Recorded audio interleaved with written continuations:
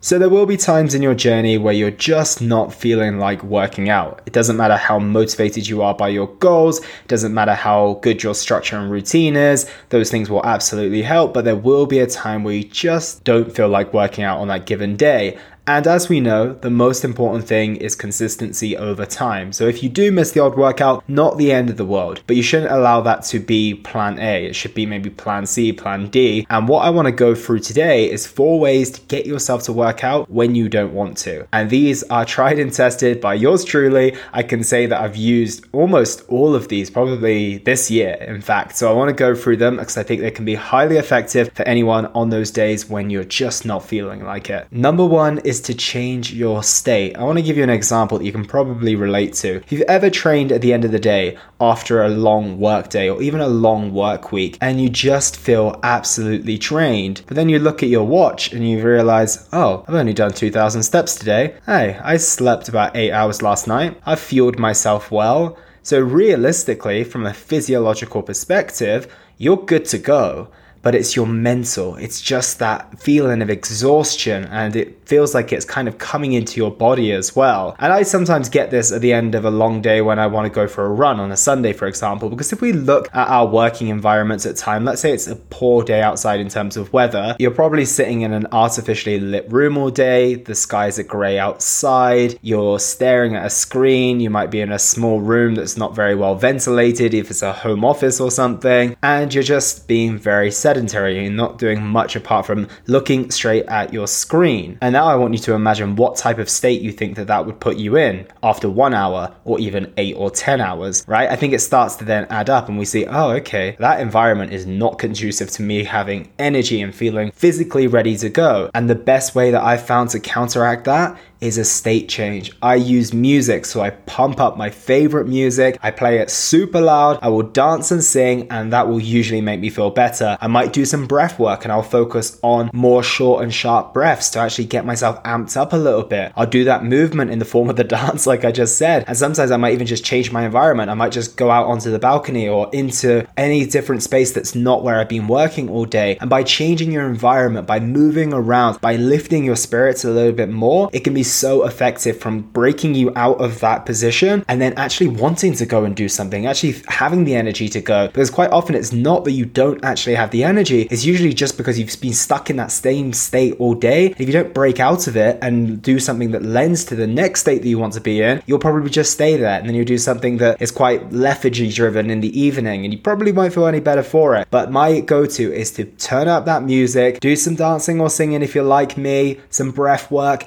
get your body moving, even just going out for a quick walk, and that will be changing your environment as well. But just make sure that you step away from the office, you enter a new state, and I guarantee you'll be a lot more ready to train than you were before. Number 2 is to use the 10-minute or 1 to 2 exercise rule and truly mean it. So the 10-minute or 1 to 2 exercise rule is where you basically say, I'm going to show up for this workout, and if after 10 minutes I'm not feeling it, I'm going to leave. Or you do it based on exercises. I'm going to do my first 1 to 2 exercises, and if I'm not feeling it, I have permission to just stop the workout there. And quite a lot of the time, that's enough to get you to complete your full workout because you just needed that push to get to the gym. However, a lot of people know this by now, and what they'll say is that, but I know if I show up, I'm actually going to go and train. But the point of this rule is to genuinely mean it. So if you really are not feeling it after you've done that first 10 minutes, genuinely give yourself permission to leave the gym or leave wherever you are training or leave that run. And that's something I did recently with a run. I was just recently unwell, and when I got better, I went out for my first run. After 10 minutes, I was like, I feel rough. And funnily enough, I ended up in the gym and did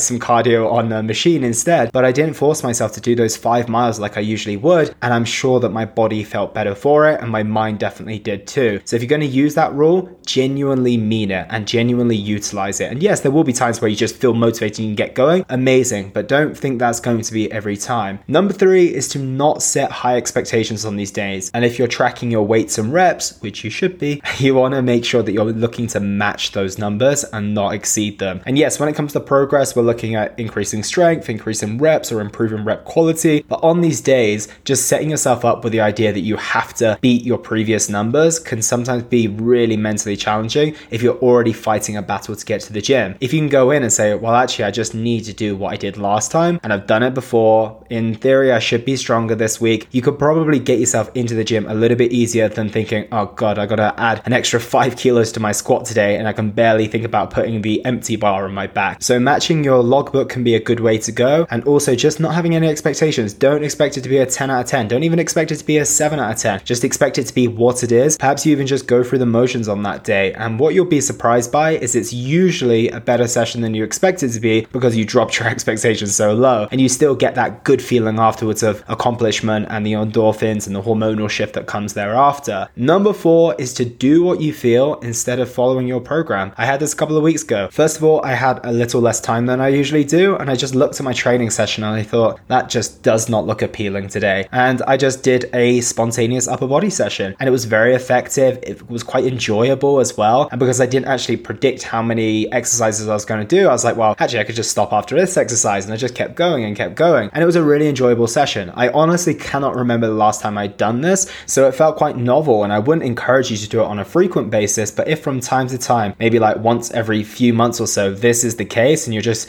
enter the gym and you're like, you know what, I want to do a class today because I just want someone to tell me what to do, totally fine from time to time, and it's better than not getting a session done at all. I definitely found that with my own experience. So those are 4 ways in which you can get yourself to work out on a day in which you don't want to. I can guarantee you that they'll help because they've helped me over the past few months or so. Take care, team, and I'll speak with you all tomorrow. And that was the Simply Fit podcast. I hope you gained a huge amount of value from today's episode. I feel inspired to improve your health and well-being. Be sure to search for Simply Fit in Apple Podcasts, Google Podcasts, and Spotify, or anywhere else you get your podcast from. And go ahead and subscribe so you don't miss any future episodes. Also, if you like the episode, please don't forget to give it a 5-star rating. I'd love to hear your feedback or any questions you have. So reach out to me on social media. You'll find me on Facebook and Instagram at Elliot Hassoun. Thank you so much for listening, and I look forward to talking with you all on the next one.